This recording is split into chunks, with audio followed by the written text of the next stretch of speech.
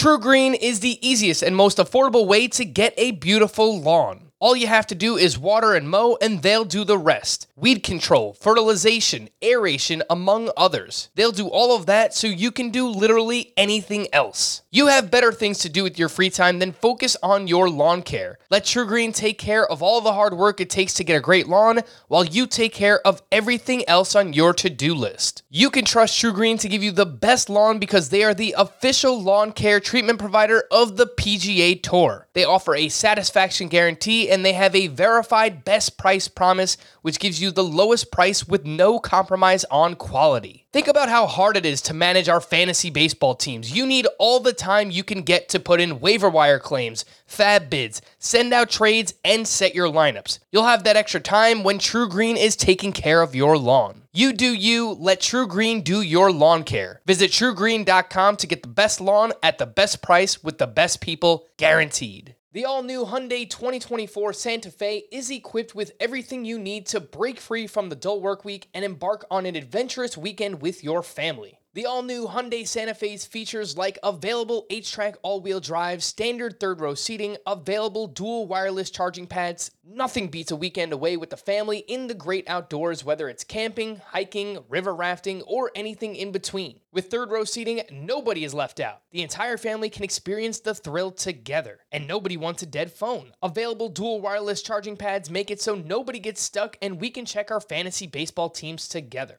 Learn more about the all-new Hyundai Santa Fe at HyundaiUSA.com. Call 562-314-4603 for complete details. Welcome to the Fantasy Baseball Today podcast from CBS Sports. And first pitch crushing! Deep left field! This is way back! Walk the walk! Got a fantasy question? Email fantasybaseball@cbsi.com.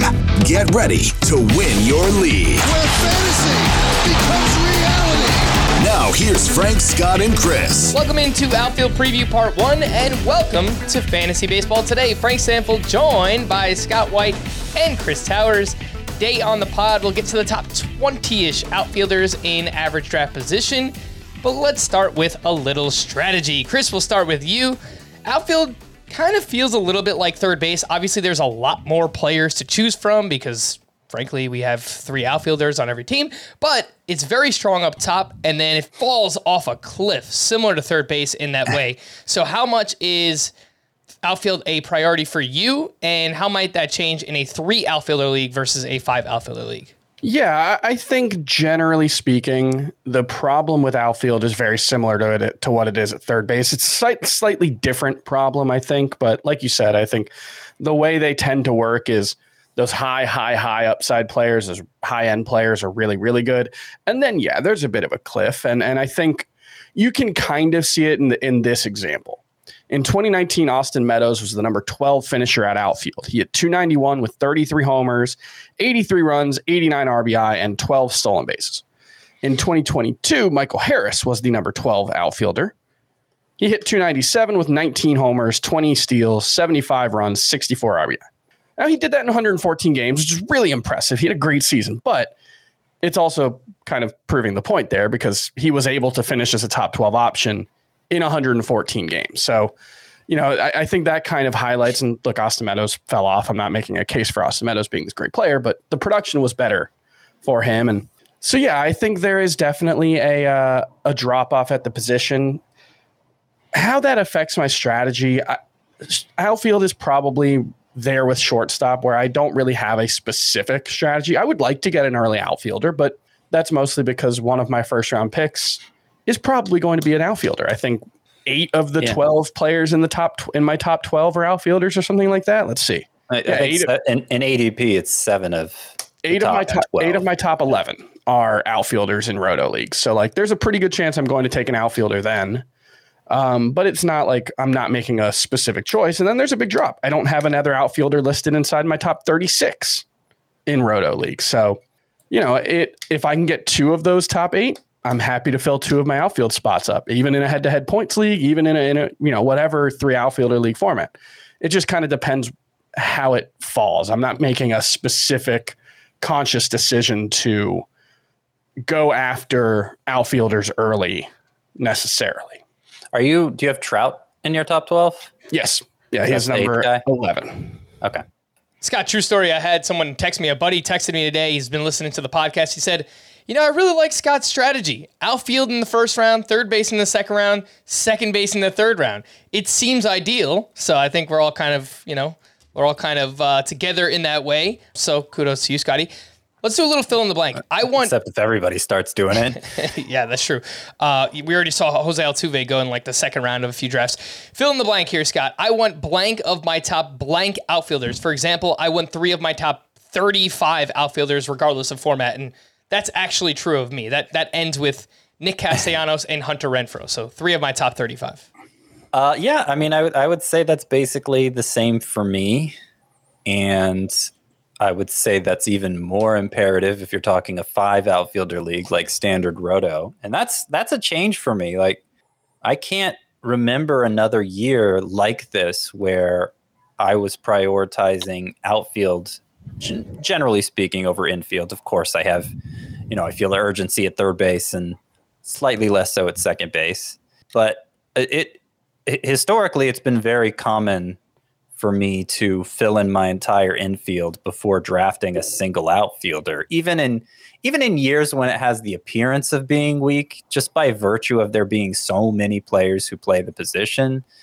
It's always felt like you could rely on new players emerging there easier than you could, random third baseman or whatever. But this is really bad. Like this is, I wrote an article yesterday. It's up on the site already, just kind of CBSSports.com. Yes, that is the website that I write for. Talking about how position scarcity is a thing again after it kind of faded from importance during the juice ball era, which lasted a long time. I mean, we're talking like the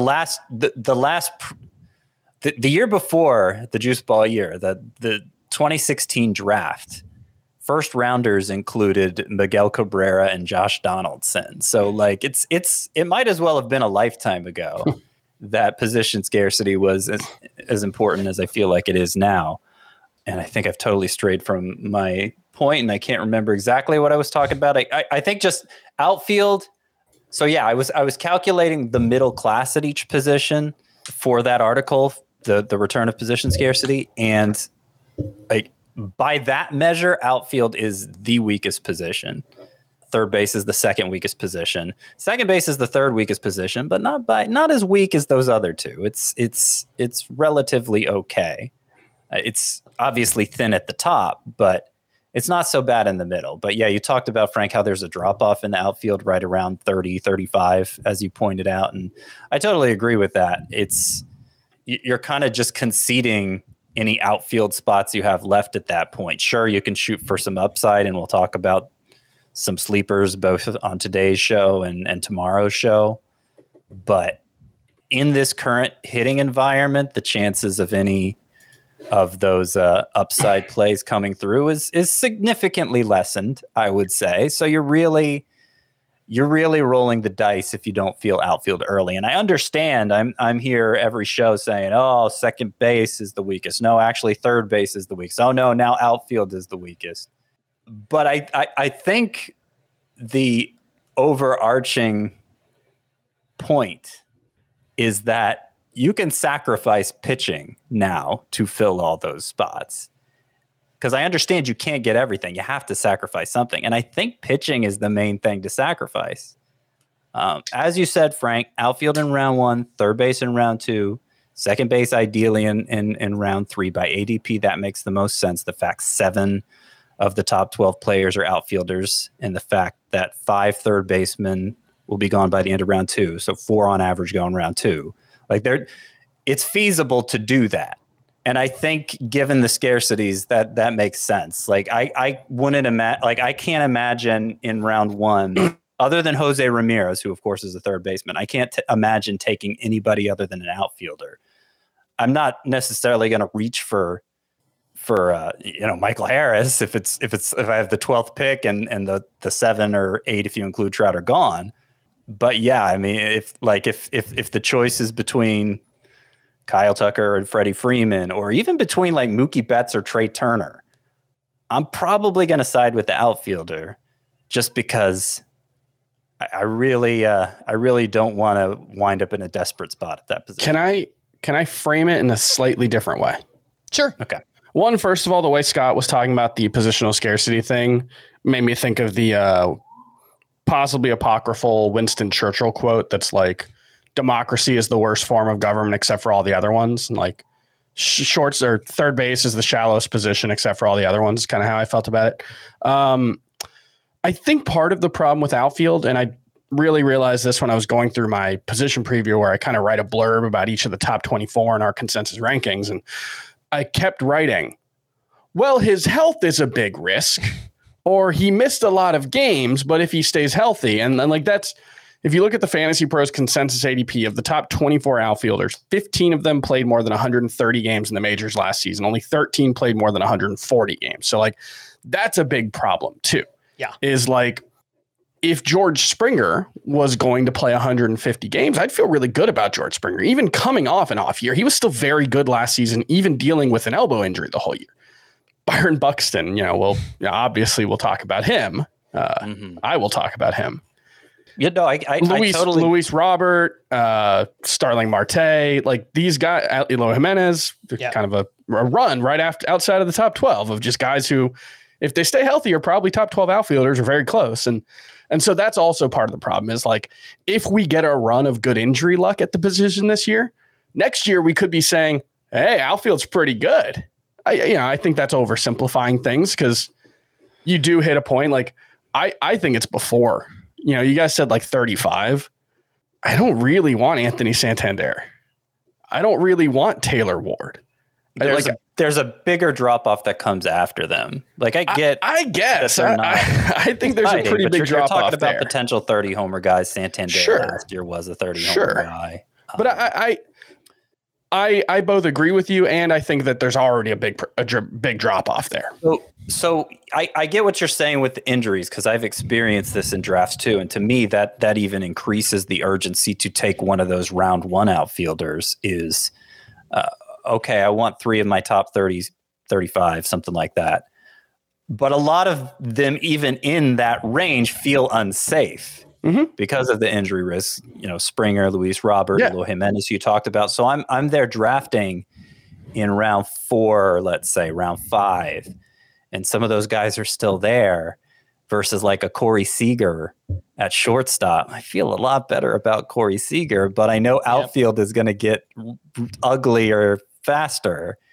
And if I don't have an outfielder yet, I'm probably going to have to draft the outfielder. That's why I need to get at least that one outfielder at the very beginning. And there is a small drop off after the first round of outfielders. Oh yeah, absolutely. There's a big one for me. I've got, like I said, 8 in my top 12 overall and nobody else inside my top 36. I know I'm a little extreme on that, but yeah. So, I mean, you're kind of elevating Trout beyond what the average person, consensus Trout is a second rounder, a clear second rounder. So you're putting him in the first round. And I think there's definitely an argument for that. But then after Trout, it's Michael Harris at around the 2-3 turn, who none of us feel that comfortable with. He kind of has to go there because of what his upside is and what he showed as a rookie. But I don't think any of us feel super confident in Michael Harris.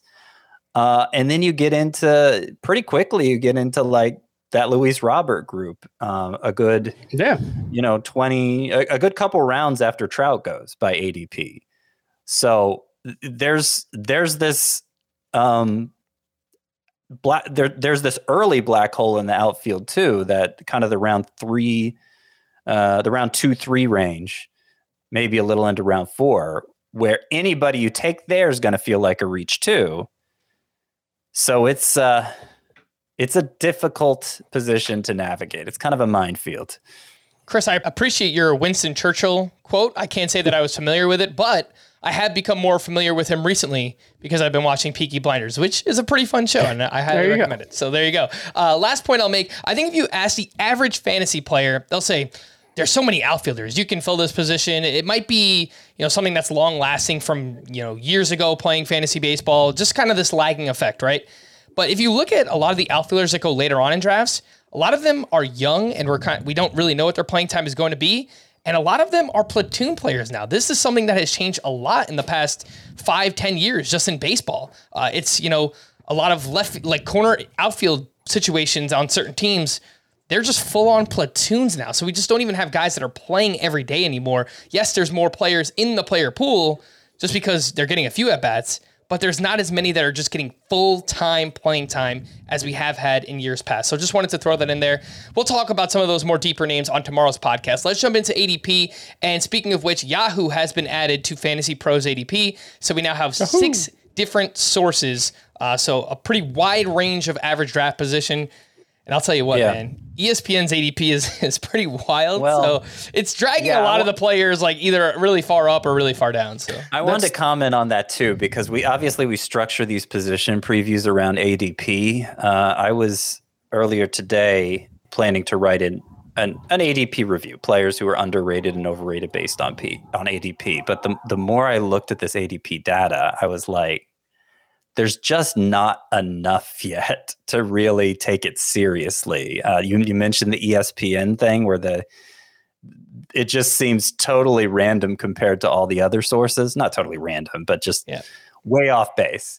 And then, CBS's ADP data, our own ADP data, looks like it's based on a single draft, which may have been a keeper draft because a lot of big names weren't even drafted. So I just think it's too early to take it as gospel. And you shouldn't take ADP as gospel anyway, but beyond that, these ADP values could change quite a bit by the time you're actually drafting.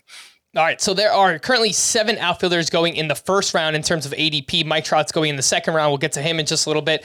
Those 7 names: Aaron Judge, Ronald Acuna, Juan Soto, Kyle Tucker, Julio Rodriguez, Mookie Betts, and Yordan Alvarez. A ton of talent up top. And we'll start with the AL MVP, Aaron Judge, who has an ADP of 1.8. Currently the highest drafted player across all sites. I know I said on previous podcasts that was Trey Turner or Jose Ramirez, but again, as we're getting more data from other sources, Aaron Judge seems to be the consensus top player as of now, although I haven't seen that in the drafts that I have done, regardless. He was the top player, regardless of format last year. The only player to clear 700 points in a head-to-head points league, and he hit 62 home runs, 133 runs, 131 RBI, 311 batting average. Just how ridiculous was he? According to the Razzball Player Rater last year, Judge earned $62.9 worth of salary cap value in a 12-team Roto League. Paul Goldschmidt was the next closest at $40.7. Yeah. Aaron Judge was 50% better than anybody. If you took 20% of his homers, RBI, and runs away, he would have finished 1st, 5th, and 7th in the league in those categories. 20%. What percent? 20%? Yeah, that's the thing that gets me about the fact, and it looks to be the exception now that we have more data, but the fact Aaron Judge is the 5th player taken on average in NFBC leagues, I think it's a stretch to make an argument for anyone other than him at number 1, because he was such a distant first last year. I'm not saying he's going to hit 62 home runs again. It was a historic total, and there's a reason it was a historic total. It's difficult to maintain that pace over a full season, but you have to realize every time somebody hit 60 home runs in a season, there's been somebody else who's been pretty closer than anyone was to Judge last year. Judge hit 16 more home runs than Kyle Schwarber, who was second. That's the biggest gap between 1 and 2 for any season in which somebody hit 60 plus home runs, including the year Babe Ruth did it. Lou Gehrig was closer that year than Kyle Schwarber was to Aaron Judge. So Judge just season, he showed that when they're playing with a fairer baseball, his outlier exit velocities translate to significantly more power. It may not be, it probably won't be 62 again, but I think he's a very safe bet for 45, 50. And I think that would be enough to keep him the number 1 player. Maybe not easily. Maybe there'll be others in that same range, but he'd have to regress an awful lot for anybody to surpass him, given how high he finished last year. I think the best case for not taking Judge over one is that he has a bit of an injury history. If you want to avoid him for that reason, okay. Well, I mean, in years past, I avoided Judge for that reason, so I can't blame you. But if performance-wise, that's not a good reason. Like he stayed healthy in 2021 and was awesome, and was significantly worse in every category. And it's the kind of thing where, like, if he's 20% worse in home runs, it's not going to be 20% worse in home runs and 20% worse in runs and RBI and batting. Like, that's not how it's going to go. It's going to be distributed differently. And, the way things work, it might be that, he hits 52 home runs instead of 62 home runs, but his batting average falls 30 points, which would still be a very good 281 mark, by the way, because he hit 311 last year. But, the case against it would just be that, like, if he has a normal Aaron Judge season, he's still a very good player. But this was someone that we weren't talking about as a first round pick last year, coming off a very good season where he stayed healthy. I don't feel particularly inclined to make a case against Aaron Judge. He's my number 2 player, number 2 overall. Yeah.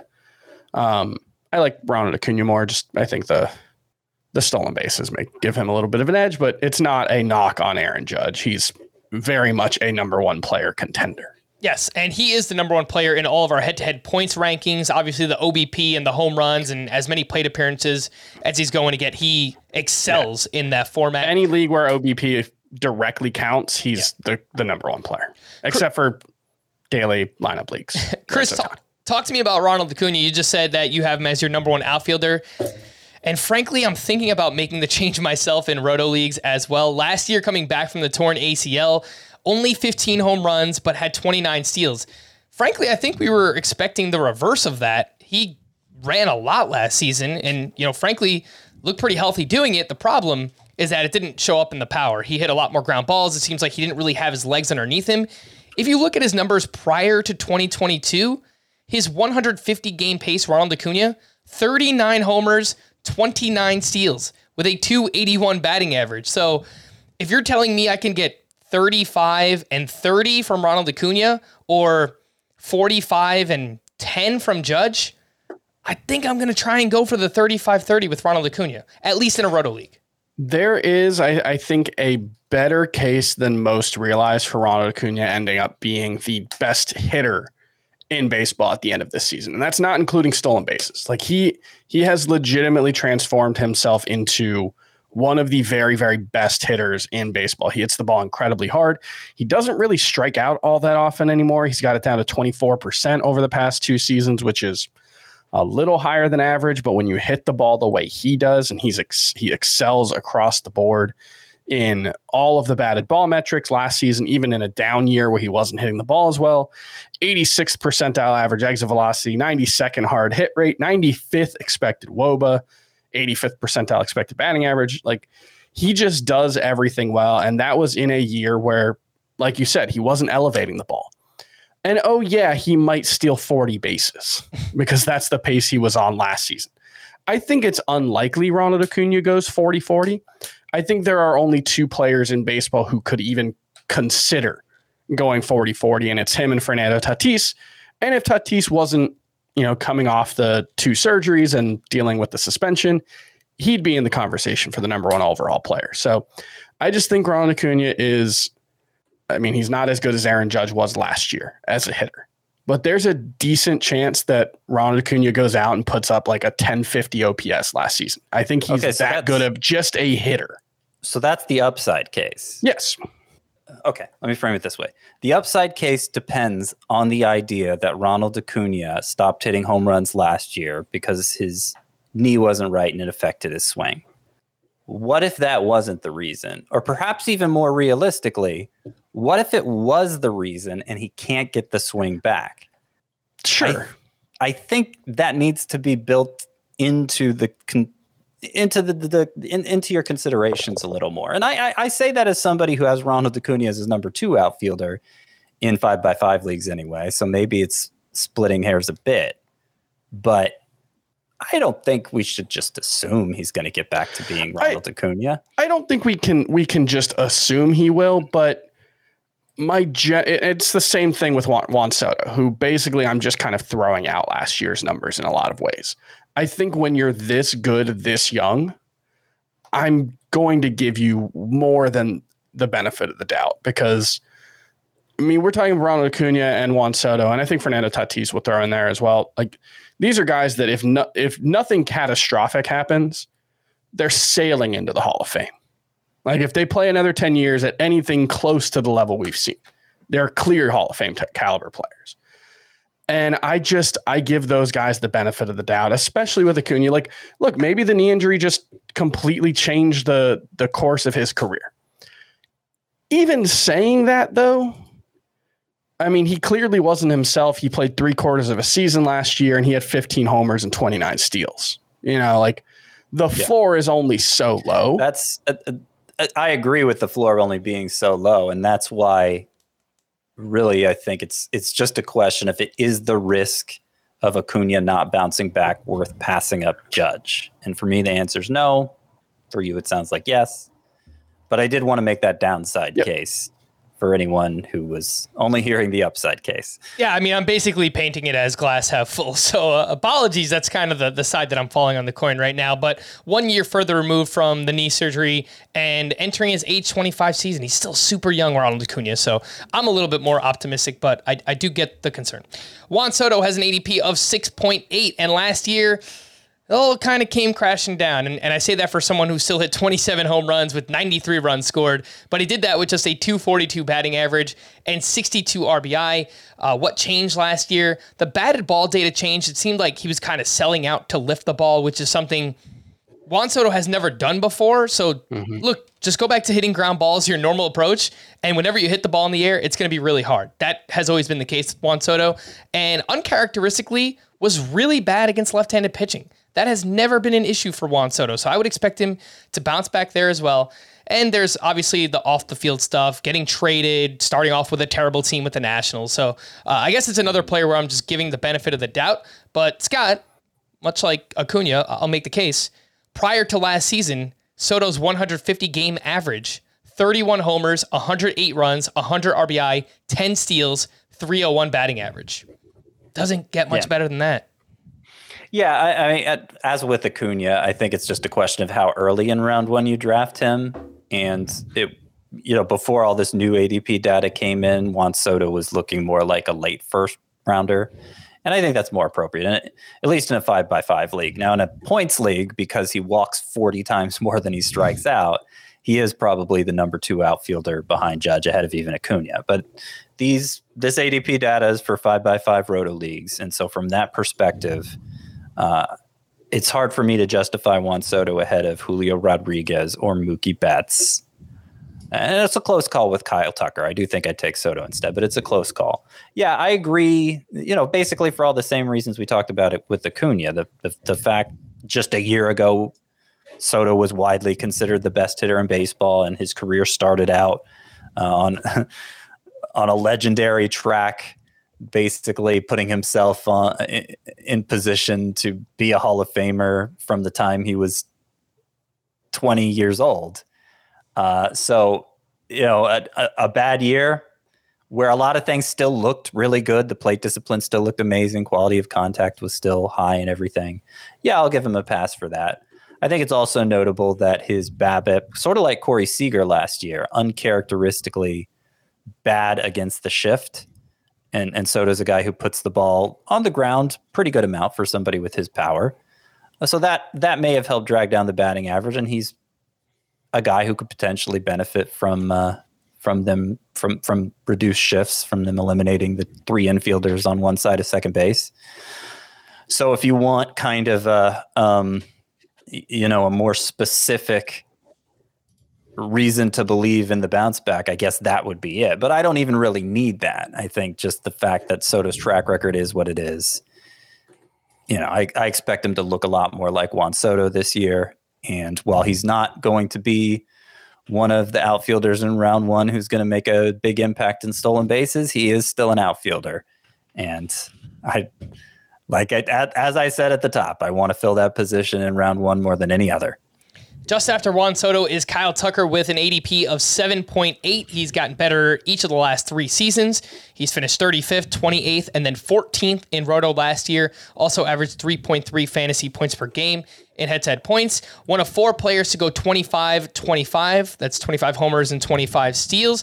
And Chris, much like Juan Soto and Corey Seager, the shift restrictions, we think obviously those guys can bounce back in the batting average department. I'm expecting the same thing for Kyle Tucker because his batting average dropped down to 257 after hitting 294 in 2021. Uncharacteristically, he hit 255 against a shift last year. Previous 3 years, 305, 301, 290. So I think the batting average bounces back and we could get, 270, 280, 25, 25. And to me, I'd rather have that player over Juan Soto in Roto, whereas I'd rather have Soto in a head-to-head points league. Yeah, I think the thing that works against Tucker in both formats, but especially head-to-head, and, obviously it's not necessarily fated to be the case forever, but the Astros have stubbornly stuck him in the lower half of the lineup. I hate it. 100, if I'm doing the math on the top of my head correctly, 118 of his starts at the 5th or 6th spot in the lineup obviously means fewer opportunities, fewer plate appearances, fewer counting stats. The one thing I will say about the batting average is 2021 is the outlier there. I mean, we're talking about relatively small samples prior to 2021, but he did hit 268 in 2020. He didn't hit for a good batting average the prior year in a small sample size. His XBA for his career is closer to last year's than it is to the 2021. So I'll just throw that out there that he might be someone who just isn't a huge contributor in batting average. And I think the case for Kyle Tucker is also kind of the case against Kyle Tucker, if that makes sense. And that he's very good at everything. He's not great at anything. And so it's he's a B+ in 5 different categories and that makes him an A. But you can see a case where Juan Soto is an A+ in 3 categories. And so that's the thing with Kyle Tucker's. It's sort of a jack of all trades profile. And he's a very good player. And I think he is one of those players who has some room to break out. If for no other reason, then maybe he just hits second. I don't think he will because we're, in his 3rd full season now, and it hasn't happened yet. But if they ever do it, I mean, that's probably 10% increase in play appearances. For being such a highly regarded player in fantasy and in real life, Kyle Tucker's OBP skills are pretty mid. I don't know that that's Dusty Baker's thinking because he tends to bat Jeremy Pena high in the lineup. But he's kind of like Dante Bichette, Bo Bichette. In that, when you look at him as a player compared to the rest of the players that he goes around, and especially as a hitter, he doesn't really compare. Ronald Acuna, Juan Soto, even Mookie Betts, these guys are much better, just pure hitters than Kyle Tucker. And so it's the kind of thing where, if as he ages, he's a 10 steal guy instead of a 25 steal guy, the profile starts to look a lot worse.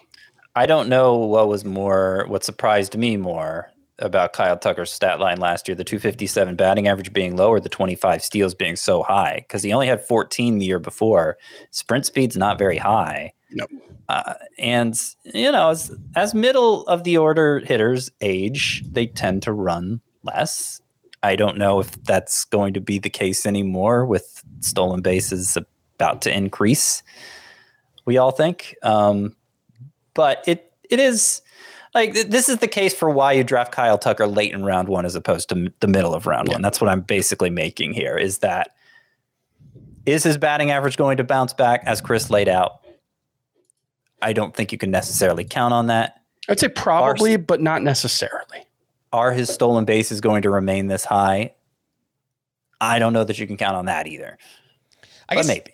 I guess the only other point I would make in Kyle Tucker's favor, and when we get to Mookie Betts, obviously we can talk about this, is I think even if Tucker's batting average doesn't get to where I think it will be, he'll still hit 260-ish. Yeah. That's probably where Mookie Betts is going to bat as well at this point in his career. So just kind of save that, and we'll talk about Betts in just a little bit. Let's get to Julio Rodriguez, who has an 8.4 ADP, but like Scott said, in most of the drafts I've been in, at least Roto and Category 1s, he's a player that's typically going in the top 5 or 6.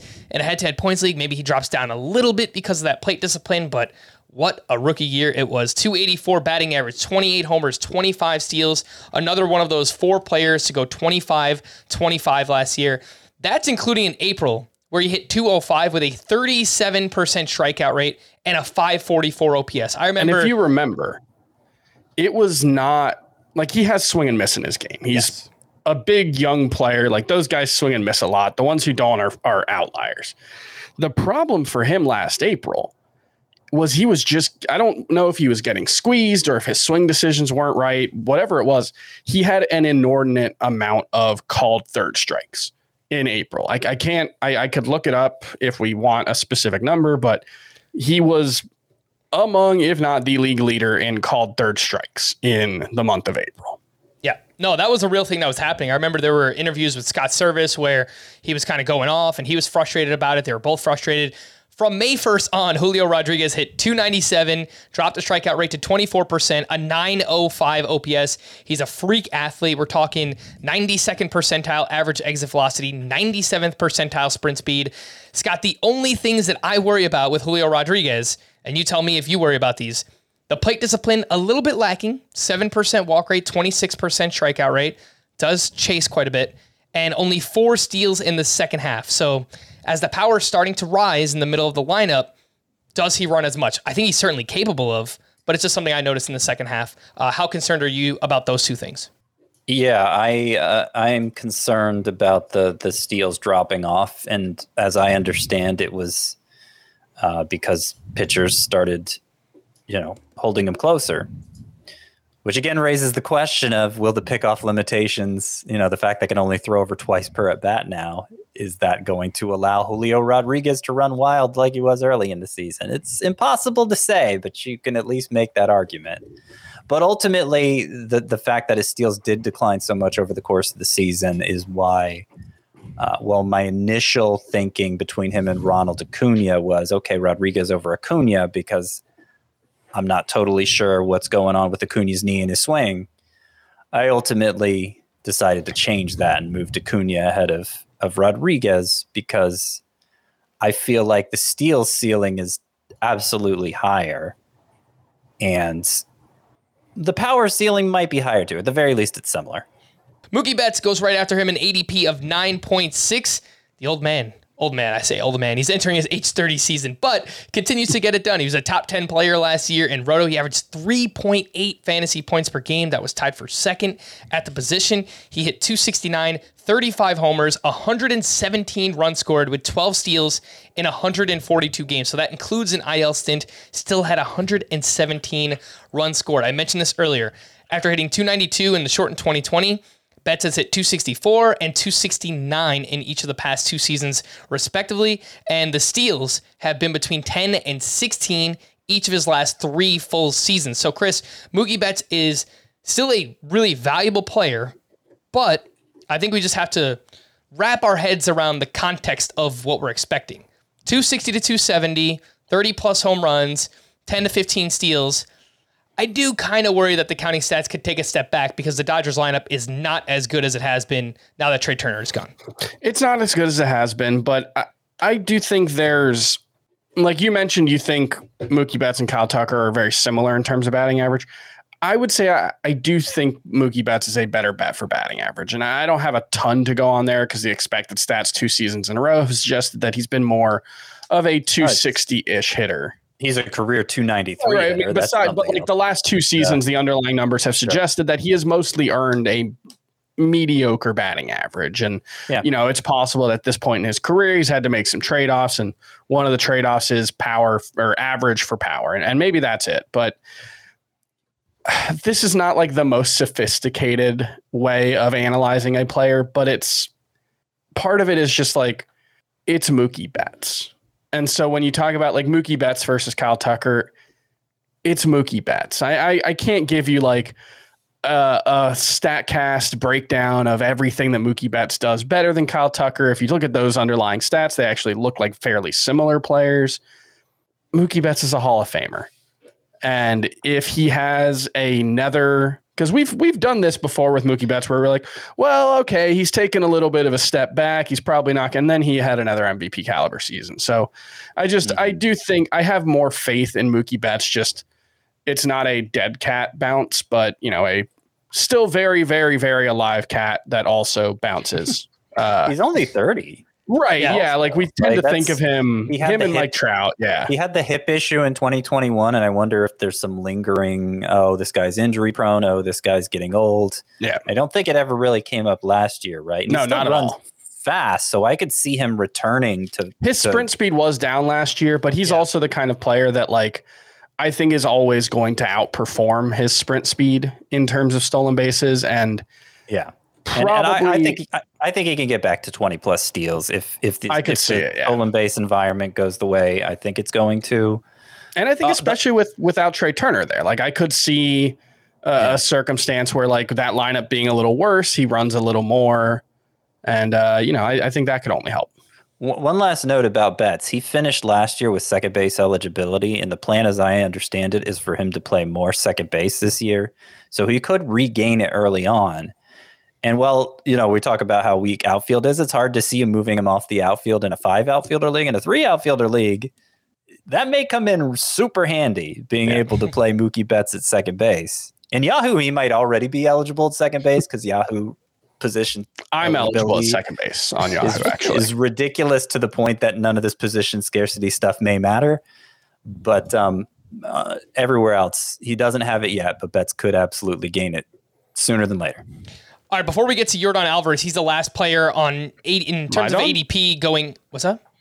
Nothing. It's a dumb joke. I'm sorry. It's totally fine.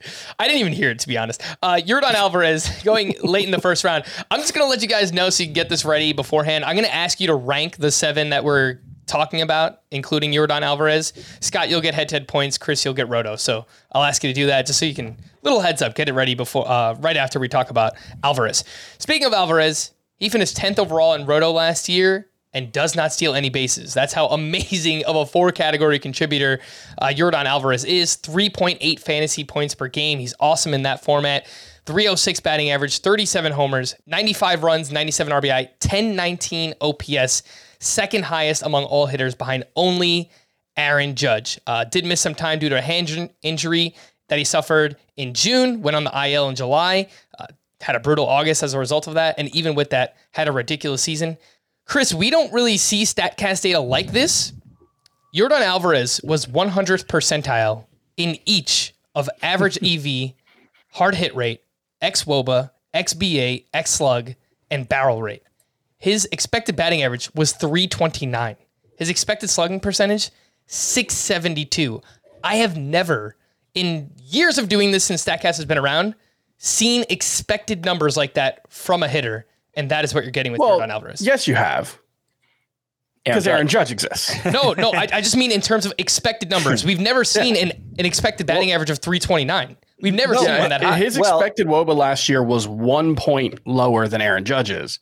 1/1000th of a point, by the way. 463 versus 462. Just to tell you the air that we're operating in with Yordan Alvarez. Yeah, let me see if I can pull up this amazing stat I found. Basically, Aaron Judge and Yordan Alvarez were 1 and 2 in almost every single StatCast metric you'd care about for a hitter. They were like, we know Aaron Judge was an outlier, but Alvarez was basically neck and neck with him in those underlying numbers. So he ranked behind only Judge in average exit velocity, hard hit rate, barrel rate, and xWOBA. And then there's xSlug, where Judge clocked in at 706 and Alvarez at 672. Third place was Mike Trout all the way down at 583, nearly 100 points below Alvarez. So, like, Alvarez is kind of Walmart Aaron Judge. How far are you willing to take that, though, right? Like, are you taking Alvarez over any of the guys that provide steals in a Roto league? Like, even though Mookie Betts will only give you, I don't know, maybe 15 or 20 steals, you guys are a little bit more optimistic. Would you take Alvarez over Yeah. Betts? I'm taking over Kyle Tucker. Kyle Tucker, yeah. Me too. You're doing it. Me too. Okay. I'm taking him over Juan Soto, who will give a few more steals, but not a ton. But yeah, those are the two that we've talked about so far. Yordan Alvarez is my number 5 outfielder, number 7 overall player. Yeah, I agree. I'm taking Alvarez over Soto and Tucker. I am taking Betts ahead of Alvarez. Yeah, same. But that's a close call. Okay. So, Scott, those 7 outfielders that we just talked about, Alvarez, Betts, Julio Rodriguez, Kyle Tucker, Juan Soto, Ronald Acuna, and Aaron Judge. How are you ranking those 7 in a head-to-head points league? First of all, let me say this real quick since we're talking head-to-head points. So second among outfielders last year was Yordan Alvarez, 3.79. First was Aaron Judge at 4.55. LOL. It's insane. Third, by the way, was Mookie Betts at 3.78, so 1/100th of a point behind Alvarez. But that was last year. Okay, how I'm ranking them for this year, I got Judge 1, Soto 2, the huge disparity in walks and strikeouts pulling him up, even if he doesn't completely recover as a hitter. Mookie Betts 3, Yordan Alvarez 4, Mike Trout 5. Mike Trout 5. We didn't talk about him. We'll get to him in just a bit. Yeah, his value is elevated in points leagues too. Julio Rodriguez 6, Ronald Acuna 7th, Kyle Tucker 8th. All right, Chris, rank those 7. I guess you could throw Trout in that mix if you want to. That would make it 8 in Roto or categories. I don't need to throw Mike Trout in there because in Roto, he is 8. So we can just, Ronald Acuna, Aaron Judge, Julio Rodriguez, Mookie Betts, Yordan Alvarez, Juan Soto, and Kyle Tucker. All right, fair enough. Let's take a quick break. We got a lot more names to get to, and we'll get to that right after this. Worn by players like Michael Harris to meet the demand of elite ball players, the New Balance Fuel Cell 4040 V7 is a versatile option. The 4040 V7 is built for the athlete who needs responsiveness and ability to cut and run at their full speed. The model features a fuel cell foam underfoot and a synthetic and mesh upper to provide breathability, comfort, and a snug fit as you round the bases. The fuel cell midsole features nitrogen-infused foam specifically designed to propel athletes forward. Learn more about the 4040 at newbalance.com. Take your business further with the smart and flexible American Express Business Gold Card. You can earn 4 times points on your top 2 eligible spending categories every month, like transit, U.S. restaurants, and gas stations. That's the powerful backing of American Express. 4 times points on up to $150,000 in purchases per year. Terms apply. Learn more at americanexpress.com/businessgoldcard. All right, let's get back into ADP. Gents, I think we're going to have to skip sleepers, breakouts, and busts today. We'll give out 2 options tomorrow, or if we have to, we'll go to 3 outfield previews. But I just want to make sure we give all these early round outfielders enough time to talk about them and obviously break them down. Let's talk about Mike Trout, who goes in the second round. His ADP is 20.2. Last year, he hit 40 home runs in 119 games, now dealing with a quote-unquote chronic back condition, which admittedly we were very worried about last year. But he returned on August 19th and hit 16 home runs the rest of the way. That was in 40 games. That was tied for the most home runs in baseball with Aaron Judge. Scott, there's some kind of weird, wonky things going on with Trout the past couple of years. The strikeout rate up around 28% 2 years in a row. Kind of selling out, 57% fly ball rate, selling out for those fly balls. XBA is down a little bit. Where are you at on Mike Trout? Now, he will turn 32 years old in August, and he has this back injury. So you're still using a first or second round pick on Mike Trout?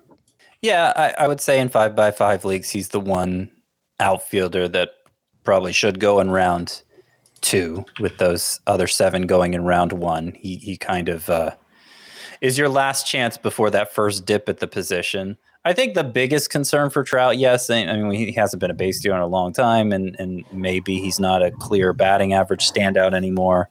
He was pretty good as far as that goes. The biggest concern is that he has this chronic back issue that sidelined him for a stretch in the middle of last season. And when it was first reported, remember, people were flipping out like his career's over. He came back, and I think that was just like a weird quote from a doctor. Yeah, that was just like like a guy who doesn't have media training was my read on it. Pretty definitively proved that he has plenty of career left after coming back. But is this something he's going to have to manage going forward? Is it going to be like Ryan Braun the last few years of his career, where he had to sit out a game or two a week to manage his ongoing back issues? And, that would obviously preclude Mike Trout from putting up first round caliber numbers, but he's still really good. And I find that in our own drafts, he slips a little too far. Maybe everybody like me is gravitating toward third base in round 2, and that's why. But there's still a lot to like there from Trout. Chris, are you going with Mike Trout over those elite third basemen, the Austin Rileys, Rafael Devers, Manny Machado group, or are you just kind of hoping that Trout is still a better player than those guys? I have no doubts that Mike Trout is a better player than those guys on a per game basis. Obviously, I have more faith in Rafael Devers and Austin Riley and Manny Machado playing 130, 140, 150 games than Mike Trout. But like on a pure per game basis, I think Mike Trout's just still, if he's not still the best hitter in baseball, he's no worse than number 2 or number 3. And so I do tend to rank him ahead of those guys in Roto, especially because I do think, the fact that you're playing the season long game, you can weather the absences a little easier. He was the number 30 player in Roto last year, despite missing 43 games, which is pretty impressive. I think on a pure skills level, he might be the best power hitter in baseball, except for Aaron Judge. And I think he's also probably still a 290 to 300 pure skills hitter. And I don't think he's going to run, but I'm just going to keep throwing this out there that he's still an elite athlete. 95th percentile sprint speed last year. So it's entirely possible that if he wants to, he could steal bases again. I don't think he will, but I think that is a possibility, is what I would say. And so, yeah, I just think a hitter of his caliber, I'm still going to rank that high. And just to put a number on it, Mike Trout has missed 31% of his games since the start of 2017, so nearly a third, and he has not played more than 140 games since 2016. So you don't get a 0 when he's out of your lineup. You'll find a replacement, but obviously the deeper the league goes, the harder it is to replace someone like Mike Trout. Drop nearly 2 rounds, and we get to, no, that's not correct. Drop around like 15, 20 picks, and we get to Michael Harris and Randy Arozarena. Harris at 38.6, Arozarena also at 38.6. As Scott mentioned at the top, you probably see Harris go more in like the 2-3 round range, maybe early 3rd round. Harris was awesome last year. ESPN ADP dragging. Yeah.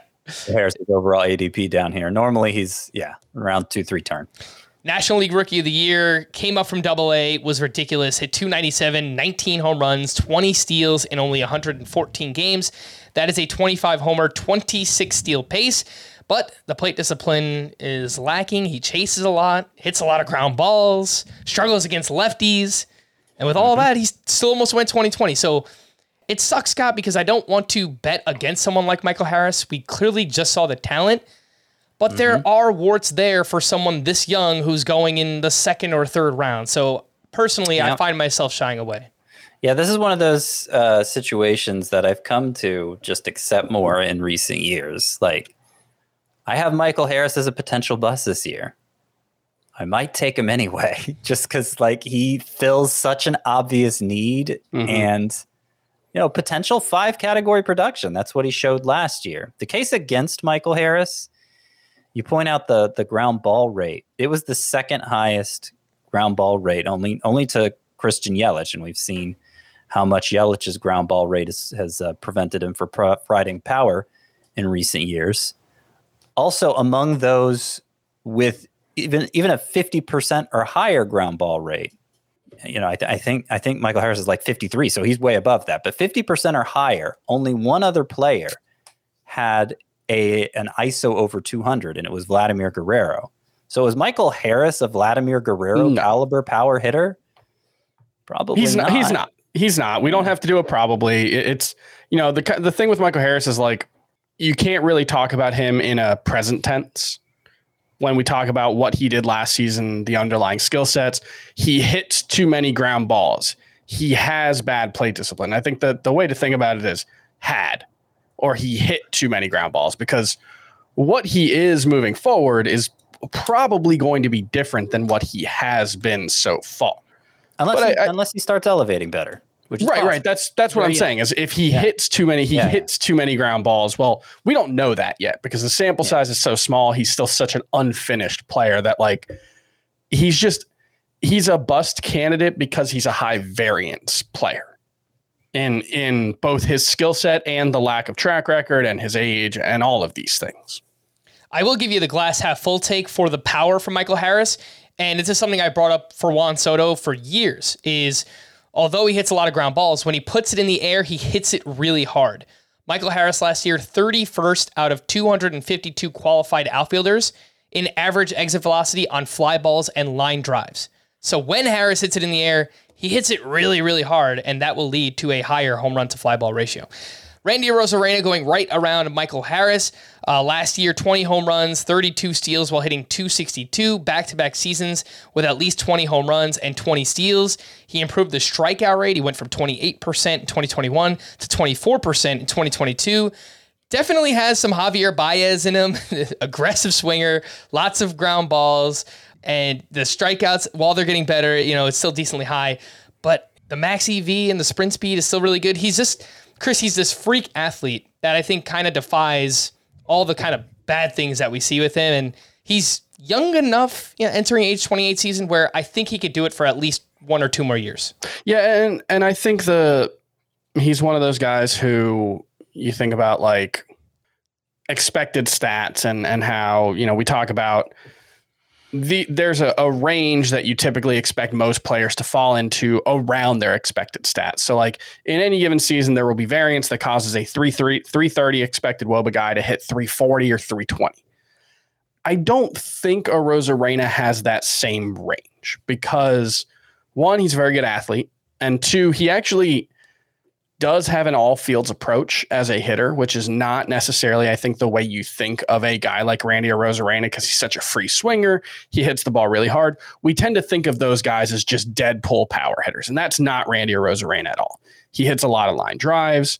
He hits the ball to the opposite field and up the middle a decent amount. And so he's going to outperform his expected stats. I feel pretty confident in that because of the type of player he is. And so I think we fell into the trap of, well, he had a 350 WOBA in 2021 and a 304 expected WOBA. He's definitely going to regress. He regressed a little bit, but I don't think he's the guy that you look at and say, oh, he's just a bad hitter because he's got a lot of blue on his StatCast page, which is a bad way of thinking about it anyway. That's not what these tools are designed for. But specifically with Randy Arozarena, he's going to beat those expectations moving forward, I think.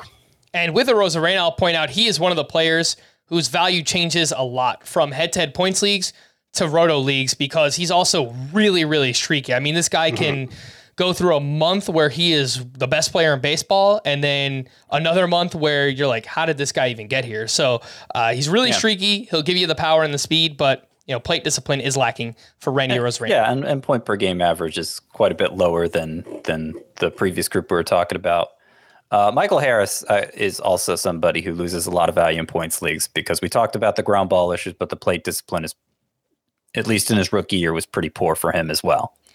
We have 3 outfielders going from picks 44 through 47. Kyle Schwarber at 44.2, Luis Robert at 45.2, and Cedric Mullins down at 47.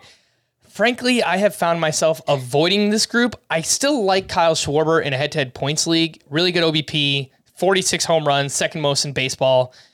I just find it hard to draft a player who hit under 220 inside of the first 4 rounds. I know, Scott, you're going to make the case for, I know you love Schwarber and you love the power, but it's hard for me to trust that batting average. He's more of a 235 hitter, I think, than a 220. That's part of it. But even that, I don't want to draft a sub 240 hitter in the first 4 rounds of a lot of baseball category. Insiders have cited Kyle Schwarber as somebody who will benefit from the shift ban. I don't know that the data heads agree with that as strongly, but anytime you got a left-handed hitter who pulls the ball a lot, there's a case to be made for that, and especially since it was an exceptionally low batting average for Kyle Schwarber last year. But as I mentioned when I was talking about Aaron Judge, this was number 2 in home runs last year, and certainly has the kind of power to keep that going. And considering one of the things that I think is going to happen, one of the ways I think fantasy baseball is going to change this year is there's going to be a lot more desperation for home runs and a lot less desperation for stolen bases than we've seen in recent years. I'm not saying there are going to be a more total stolen bases in the game than home runs, but I think the way we experience it is going to change significantly. And Kyle Schwarber seems like a great pick at this point, considering. I know I was saying there's a drop-off. There's kind of a chasm in round 3 and 4 where I wouldn't want to take an outfielder. Kyle Schwarber might be the one exception because I don't worry about his health, and I know he's going to be a standout performer in a very important category. Chris, talk to me about Luis Robert and Cedric Mullins. They're going around a similar range. Robert last year, I was all over. He was my pick he's going to be a first-round pick this time next year. The guy has not been able to stay healthy. I think there's still a really intriguing skill set there. But, last year, only 98 games. This has been a consistent problem for him so far in the major leagues. There is power and speed, but can he stay on the field? I think it's a big question. And Cedric Mullins, big steps back. He was still serviceable. He was, a 41st overall in Roto last year, but the batting average from 291 to 258, home runs from 30 to 16, his OPS took a huge step back. So where are you at with these two? I typically haven't found myself drafting either one. I don't find Mullins to be a particularly complicated or controversial player because, like you said, his batting average dropped nearly 30 points. His home runs fell almost in half last season. And he was still the number 10 outfielder and I think a top 45 player overall in Roto. So at least in Roto leagues, I think what he did last year is totally sustainable. I don't see much reason to doubt what he did last season. And I don't think it's out of the question that he could creep back into something between those two seasons. So I think there's still some upside there. I think he's a fine pick where he's going.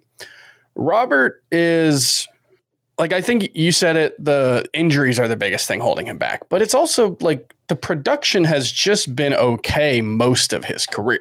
We've got the one partial season in 2021, I believe, if I'm remembering correctly, where he looked like an absolute superstar. Other than that, he's been more like a 750 to 800 OPS guy across the two partial seasons. But we're dealing with very small sample sizes across the board because he hasn't been able to stay on the field. He had the hip injury last season, or 2 seasons ago, he had a hip injury. Last year, it was a wrist that really dogged him in the second half of the season. But he was disappointing even before the injury. He wasn't hitting well last year. I think, the batting average looked really good and the expected stats in that regard looked really good, but the power wasn't there. And so we're entering year 4 for Luis Robert. We don't have a full season from him and still very, very much an unfinished product. So it's very easy to talk yourself into him as a potential top 10 outfielder, potential top 5 outfielder. I mean, it's a 30-30 season within the realm of possibility with a 300 average. I think it absolutely is. But for a guy going this high with as much time in the majors as he has, it's a very, very high variance profile. Yeah, I wouldn't be surprised if he makes me look foolish this year and manages to put it together. That is Luis Robert. And I really like 2020 should be a pretty easy threshold for him to meet if he stays healthy. 30-30 upside, but 2020 with a high batting average, and that would justify this pick if he just did that. But of course, there's also the health issue for Robert. I like that he maintained the low strikeout rate from 2021. Mm-hmm. I just wonder how sustainable it is. 48% chase rate. That is in the first percentile. He is the most aggressive hitter in the game when it comes to chasing pitches outside the strike zone. And he had a 15% swinging strike rate. So just kind of wonder if those things kind of rear their ugly head this season for Luis Robert. Let's move down to, we have 4 names going from pick 60 to 68.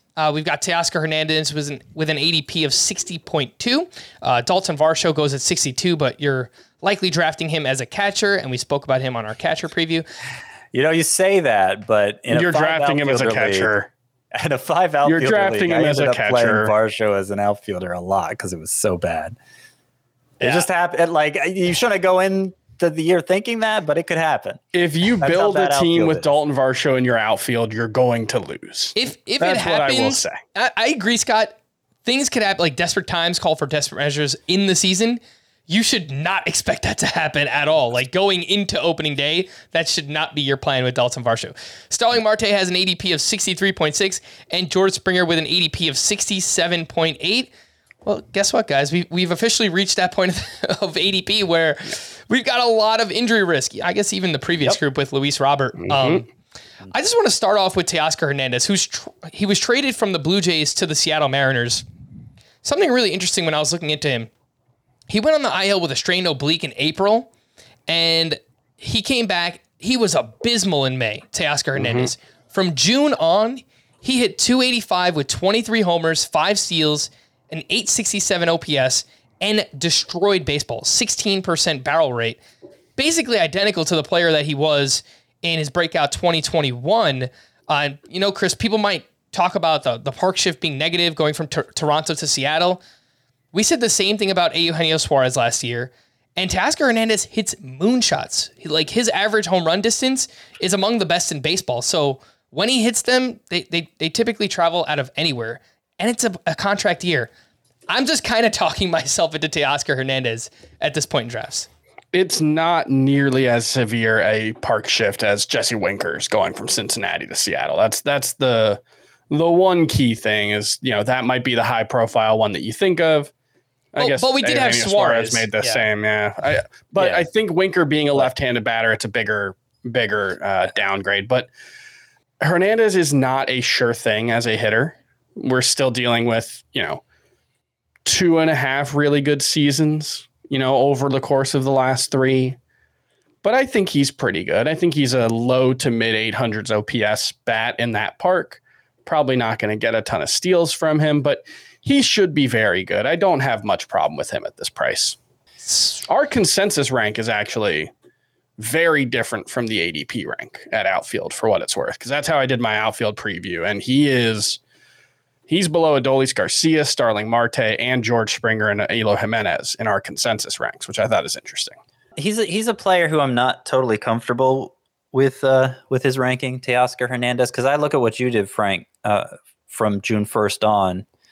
If you just look at the overall stats, Teoscar Hernandez looks like he took a pretty big step back last year. But from June 1st on, he was the same player he was in 2021, more or less, which was, stud production. But is it right to do that? Is he a player who's going to struggle with the colder temperatures early in the season with the humidoran effect, as we saw a lot of hitters across the majors do? Or was it more the oblique that was the issue for Teoscar Hernandez? As hard as he hits the ball, I would buy that explanation that it was more the oblique. And then there's the matter of how you rate him in points leagues versus Roto, because he strikes out a ton, and you're still looking to fill outfield spots in this range in a head-to-head league. I know they're generally 3 outfielders, but you're still looking for outfield here. And Teoscar Hernandez averaged about the same number of points per game last year as Christian Yelich, who is not somebody we consider in this range. So I find I never want to take him regardless of the scoring format, because I just have a lot of questions. But that's true for a lot of the outfielders here, and maybe it's unfair to single him out. I don't know. No, I agree, Scott. I mean, I think you do devalue Teoscar Hernandez in a points league, but in Roto, can we get 30 home runs and 6 to 8 steals and, solid batting average with good counting stats in that lineup? It's an improving Mariners lineup. I think that's all doable for Teoscar Hernandez this year. I mean, he stole 12 bases 2 years ago. So, I mean, maybe he'll help in that too. It is possible. I don't know. It seems like there's a lot on the table for him. I haven't drafted him yet in any real or mock drafts, but after deep diving him, I'm a little bit more interested in Teoscar Hernandez. Chris, talk to me about 2 of these injury-prone outfielders, both aging as well, Starling Marte and George Springer. Marte entering his age 34 season. Springer will turn 34 in September. So they're both getting up there, but they were both still pretty productive last season. There are some warning signs for Marte with his sprint speed. It's been falling off consistently and only had 18 steals with 9 caught stealing last year. So you see that efficiency come back. And the offseason reporting of his injury, he underwent core muscle surgery in early November, Starling Marte did. It's kind of been all over the place this offseason. Now, there was a report from Buck Showalter that said there's no reason to think Marte won't be ready for the start of the season. I'm just kind of blindly trusting that. But where are you at on both these guys, Starling Marte and George Springer? I think it's probably a situation where Marte is less likely to play 140 games just because he never does that, where we have seen that from Springer before, at least. And Springer's a little younger. And, last year he dealt with that. I think it was a bone spur in his elbow was the issue. There was a really good piece on Fangraphs a couple days ago that highlighted the fact that he kind of changed his swing as a result of that. He used to be Springer you're talking about, right? Yeah, George Springer. Gotcha. He used to be someone who followed through with both hands on the bat. And as the season went on, you would see him let go with his right hand and follow through with a one-handed finish. So it's clearly an issue. He had surgery to clean it up. Not a structural thing. It was a cleanup. So I'm optimistic that he'll be better than he was last season, but he was already pretty good. So I do think George Springer is one of those guys. He's just a very good hitter. I don't have concerns about that. You can pick holes in like his average exit velocity was down one year versus the next, but he's kind of different every year. He does like different things well, but the end result is always very good. Marte is going to be awesome when he's on the field. That's just, he's old. He doesn't light up the StatCast page, but like he never has. And he's been oldish for a while. As he used to be. Because he's probably gonna miss a quarter of the season. I think that's a pretty safe bet. The thing he always did best, and that made him, the like royalty in fantasy was run a lot. Well, he only stole 18 bases last year. It was only a 66.7% success rate, which is not very good. Sprint speed dropped a lot. He's 34, so here he's going to keep getting slower and he's going to keep getting hurt more. And I have Starling Marte as a potential bust this year. He was 33 when he stole 47 bases. Yeah. It's look, age is not a linear thing. It's possible he just lost a lot between 2021 and 2022. He also changed teams multiple times in that time. And, the Mets have different organizational goals than the Marlins and A's did in 2021. So it's entirely possible that that's, explains some of it. Stolen base percentage, I don't look at too much. It's a kind of noisy stat from year to year. It could be a leading indicator of him losing speed. It could also just be that, like, he got caught stealing a few extra times. I'm not too worried about that. It's possible that he's like more of a 280 hitter and more of a 20 steal guy over the course of a full season. But I tend to give him the benefit of the doubt as well. On George Springer, real quick, this is a player who gains a lot of value in points leagues. Actually had more head-to-head points per game than Kyle Tucker last year. Not that you should draft Springer ahead of Tucker, but you should draft him higher than this. And man, I didn't realize he's the same age as Starling Marte, basically. For some reason, I thought he was like 3 years younger. Chris, when I introduced the players, I said that one is 34 and one is turning 34. You know what? I'm sorry, bud. I appreciate that you gave us that information, and I'm sorry that I didn't use it. It's all right. Starling Marte, last thing I'll say on him, obviously he's a huge injury risk. I don't want to pair him with, if Mike Trout is my outfielder one or Luis Robert is my first outfielder.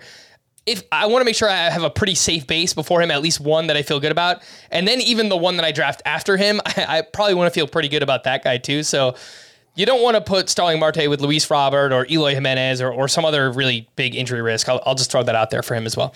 4 more names going between picks 77 and 83, and this is where we will wrap up today's discussion.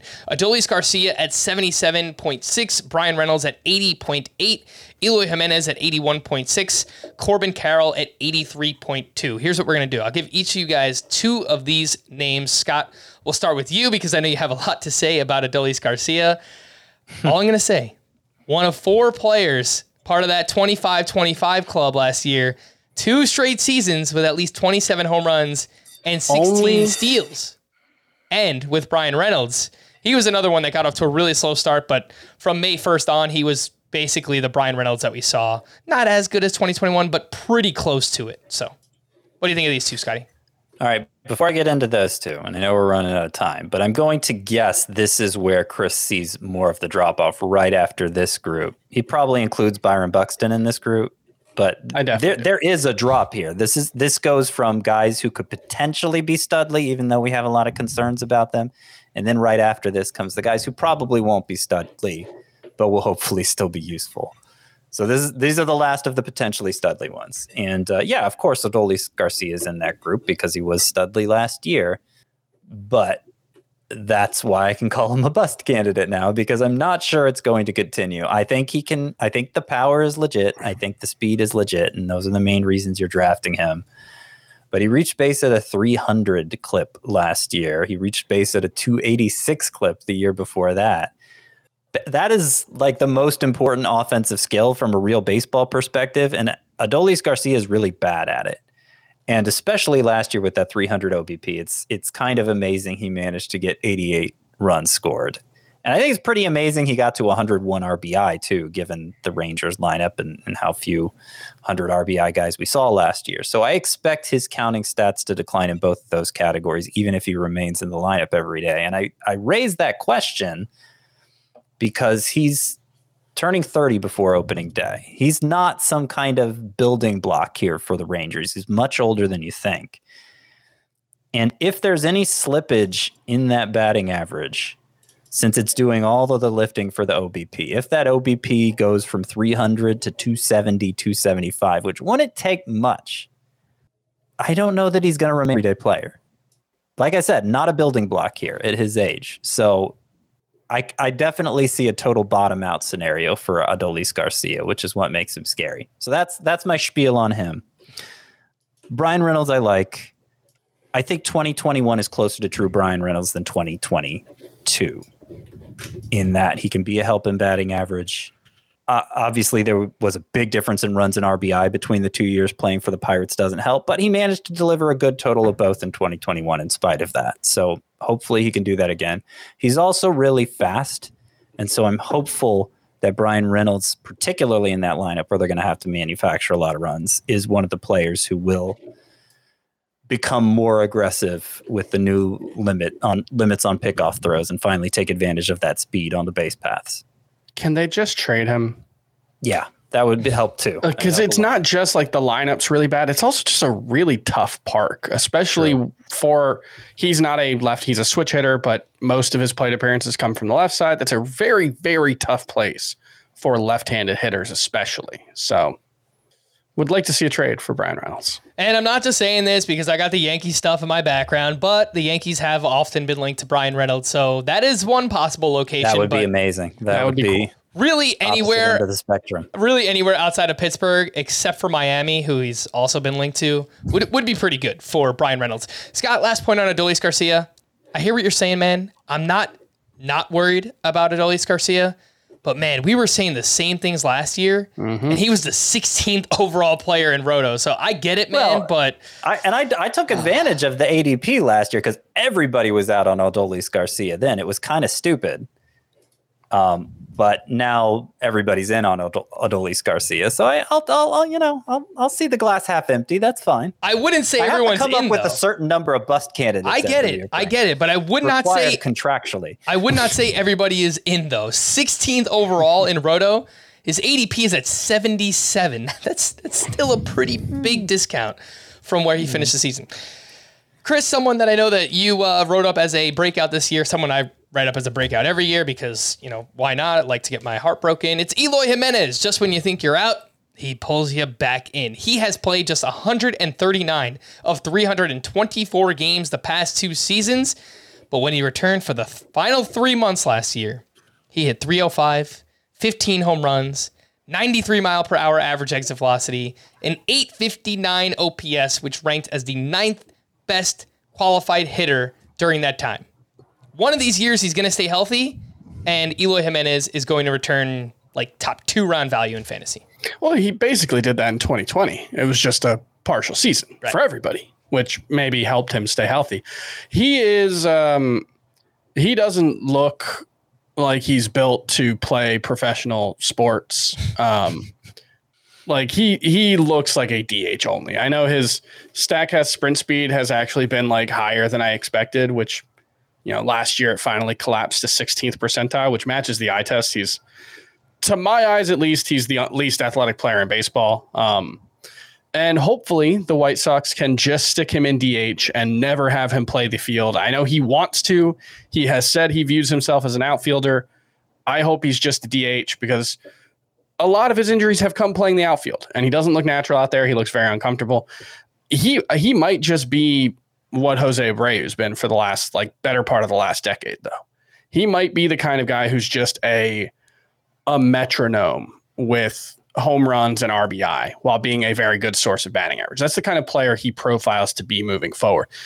He might not steal a base ever. He hasn't yet. He's never going to score a lot of runs because he's a relatively low OBP guy, and you know he's going to not get around the bases too well. But I think he has the potential to be a legitimate 3-category stud, and it's just for me a question of staying healthy at this point. And I'm willing to bet on it, you know, at his current prices because I think he's a better player than what he's being drafted for. Well, Chris, if you're going to do it with Byron Buxton, why not do it with Eloy Jimenez? Exactly. Am I right? We've saved the best for last. It is Corbin Carroll, has an ADP of 83.2, arguably the top prospect in baseball with Gunnar Henderson. Spent 32 games with the D-backs last year, hit .260 with 4 homers, 2 steals, and .830 OPS. Stick with me here. I'm going to bounce around a little bit. Some things I didn't like. 27% strikeout rate, 48% ground ball rate. That's a little high. Expected stats were very bad. Quality of contact, also very bad. 32 game sample. I don't want to put too much stock into that. This dude's minor league numbers are ridiculous. 142 career games. Corbin Carroll has hit .307, 28 homers, 52 steals, a 1014 OPS. He has 80 grade speed, and he was clocked as the fastest player according to sprint speed last season. Scott, I am not ruling out the possibility that Corbin Carroll hits 15 to 20 home runs with 40 plus steals a season. He could lead baseball in steals. I think that's within his range of outcomes as a rookie. Yeah, because he's being drafted here right before what I perceive to be a drop-off at the position. Kind of the last of the outfielders I want as my number 2 outfielder.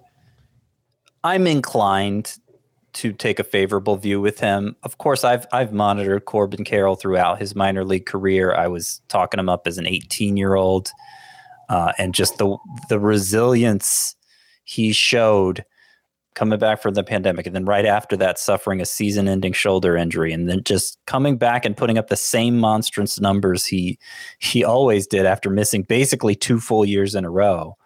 Very impressive. Great contact skills, great speed. But I do wonder, you know, especially seeing the way things shook out for Alek Thomas last year, and on the other end, the pitchers, Dre Jameson and Ryan Nelson, had terrible numbers at the Diamondbacks AA and AAA affiliates.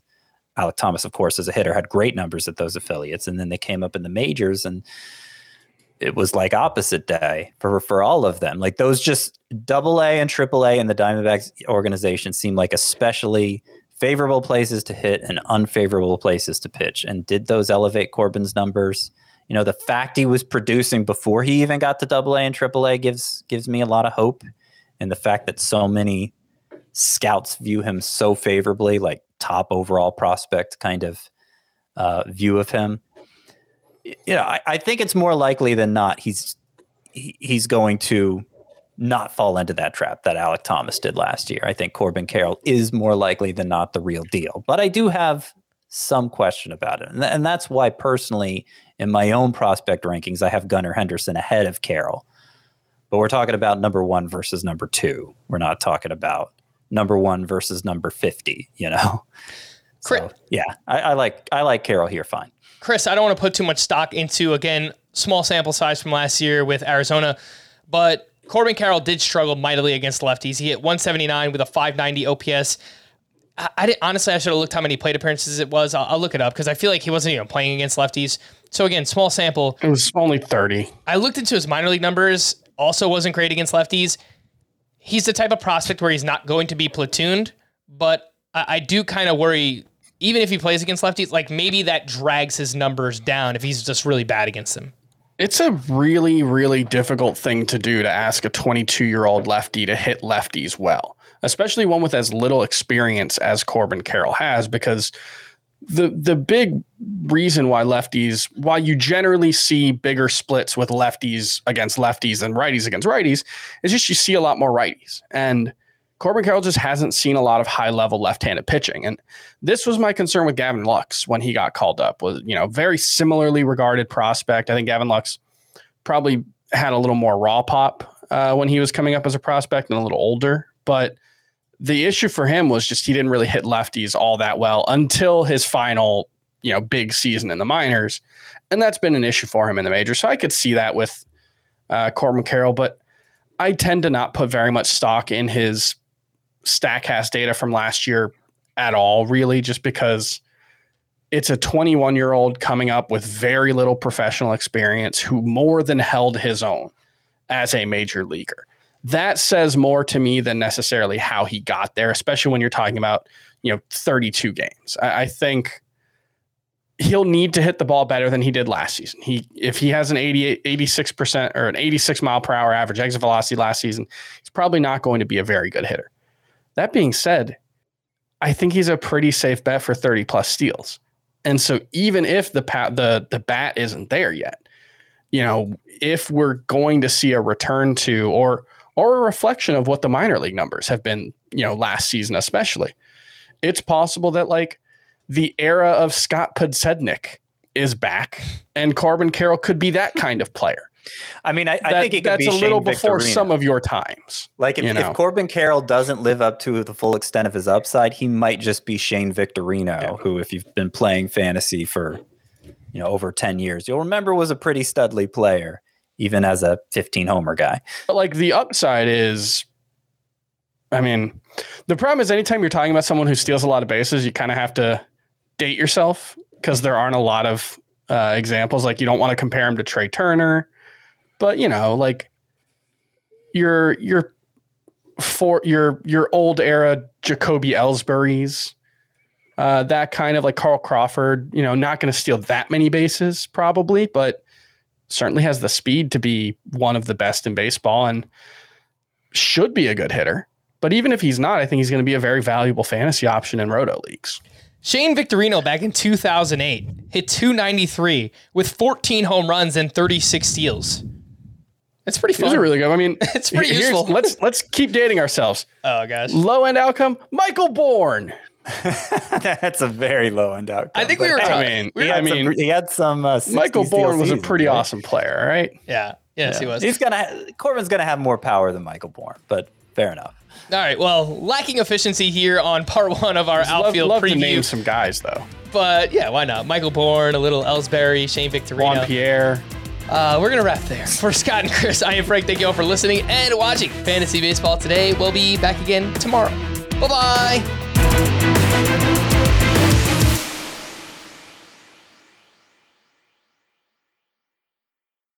Homes.com knows that when it comes to home shopping, it's never just about the house or condo. It's about the home. And what makes a home is more than just the house or property, it's the location and neighborhood. Homes.com offers in-depth neighborhood guides with detailed video overviews, comprehensive narratives, and unbiased information from a multitude of sources. You thought we'd go in-depth with player analysis on Fantasy Baseball Today? You haven't seen anything yet. Each listing features comprehensive information about the neighborhood, complete with a video guide. If you have kids, it's also schools, nearby parks, and transportation options. When looking at local schools, they offer test scores, state rankings, and student-to-teacher ratio. They even have an agent directory with the sales history of each agent. That's why Homes.com goes above and beyond to bring home shoppers the in-depth information they need to find the right home. So when it comes to finding a home, not just a house, this is everything you need to know, all in one place. Homes.com.